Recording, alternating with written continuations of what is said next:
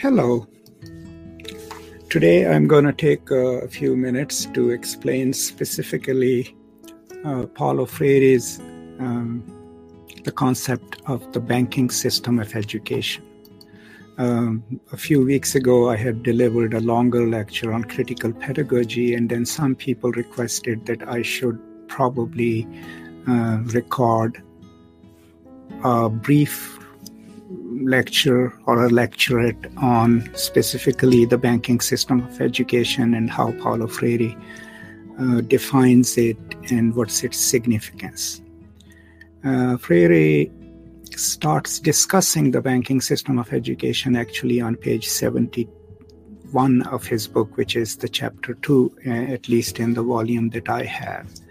And he starts by suggesting, as he's talking about the educational system, he starts by saying that the educational system, a careful analysis of it suggests that it is suffering from, that it has a narrative character, and that it is suffering from a kind of narrative sickness.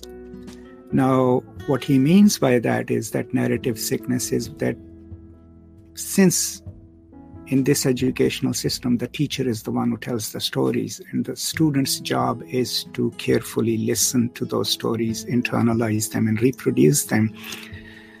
This constant repetition then is a kind of sickness because it's not producing any change, right? It's just maintaining the status quo, and maybe that's what is its job. And hence, when he describes the banking concept of education, what he says is that the purpose of the banking system of education and the way it imagines people is people being as manageable and adaptable being. The way the banking concept works is that it imagines the students to be the passive recipient of knowledge and the teacher to be the active depositor of knowledge. Now, on page 73, Freire uses the bank metaphor where he says that the teacher deposits the knowledge. The students can be the collector and collators of that knowledge, but they cannot reproduce, they cannot produce their own knowledge. They are just expected to categorize it, catalog it, right? And then he also gives us what are some of the attitudes and practices in the banking system of education. So let's understand it clearly. The basic concept of banking system of education is that in the process, the teacher is the active deliverer of educational knowledge, and the student is a passive vessel into which the knowledge is poured, or the student is the receptacle within which a deposit is made, right? So that's why he calls it the banking system of education. So he gives us a few attributes or a few characteristics of this system. How are the student-teacher relationships viewed in it? And I'm going to read from page 73. Basically, the teacher teaches and the students are taught. The teacher knows everything and the students know nothing, right? The teacher thinks and students are taught about, like as a commodity to manage, probably. The teacher talks and the student listens meekly. The teacher disciplines and the students are disciplined.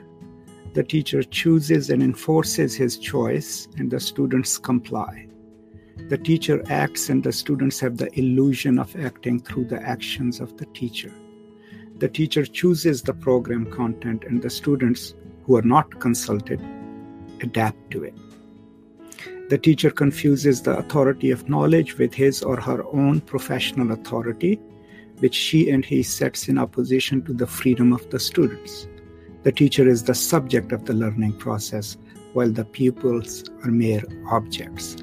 Okay, so what clearly comes across through this listing is that there is one dynamic which is absolutely clear in the banking system of education, and that is that the teacher is the one who has the capacity to act, capacity to decide, and the teacher is the agent, whereas the student's role is to be the passive recipient of knowledge, to be meek. The student is not necessarily consulted about how best he or she can learn. Everything is decided top down. Now, that is what he calls the banking system education. So what are some of the ills of it? Okay, I mean, obviously one ill of it is that the students who go through a banking system of education will never even learn to think independently or to think critically, because what they are being told is that a good education means that they should be able to reproduce the knowledge that the teacher gives them or the text gives them. So they become good repositories of knowledge and reproducers of it, but they will not create any knowledge of their own. A concomitant effect of that then is that the system of education thus delivered, the banking system would then end up producing students who are more adaptable to the existing system, because all they're being taught is how to internalize the knowledge being given to them, how to reproduce it, right? And how to learn to adapt to the system in which they already exist.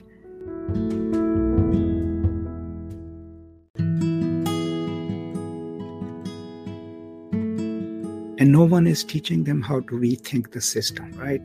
How to, or even critically think about the injustices of the existing system itself. So it's an ideal form of pedagogy for those in power to keep the status quo. And this is not a very far-fetched idea. I mean, we do this in our own universities. I mean, even in English departments, which claim to be, oh, we are critical and all, we still teach them the discourse of the discipline, right? We teach them how to be good students. We expect them to be obedient, meek, be on time, right? We very rarely teach them to think the university critically, to think of its systems critically. And beyond that, what most of the times we say is that if they learn the text and read them critically, they have done their job, they are good English majors, right? So what comes out in the banking system is this larger belief system that the teacher, of course, has all the knowledge, is a figure of authority, and the teacher is the depositor of the knowledge. And the student is the recipient, and mostly a passive recipient of that knowledge. And the system then teaches conformativity and adaptability to the existing system.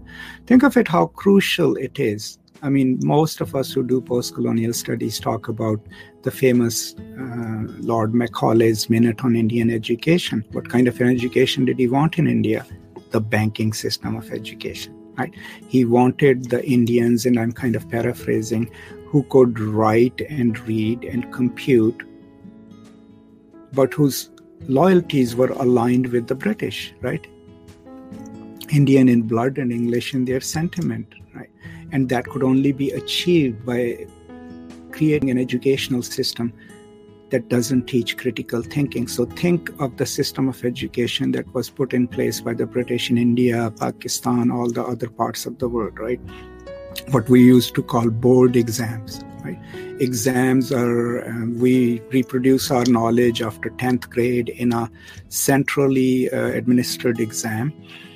Those papers are marked by someone else. We don't know who does it. They don't know us, but our grading depended absolutely on if we could reproduce the content that was taught to us.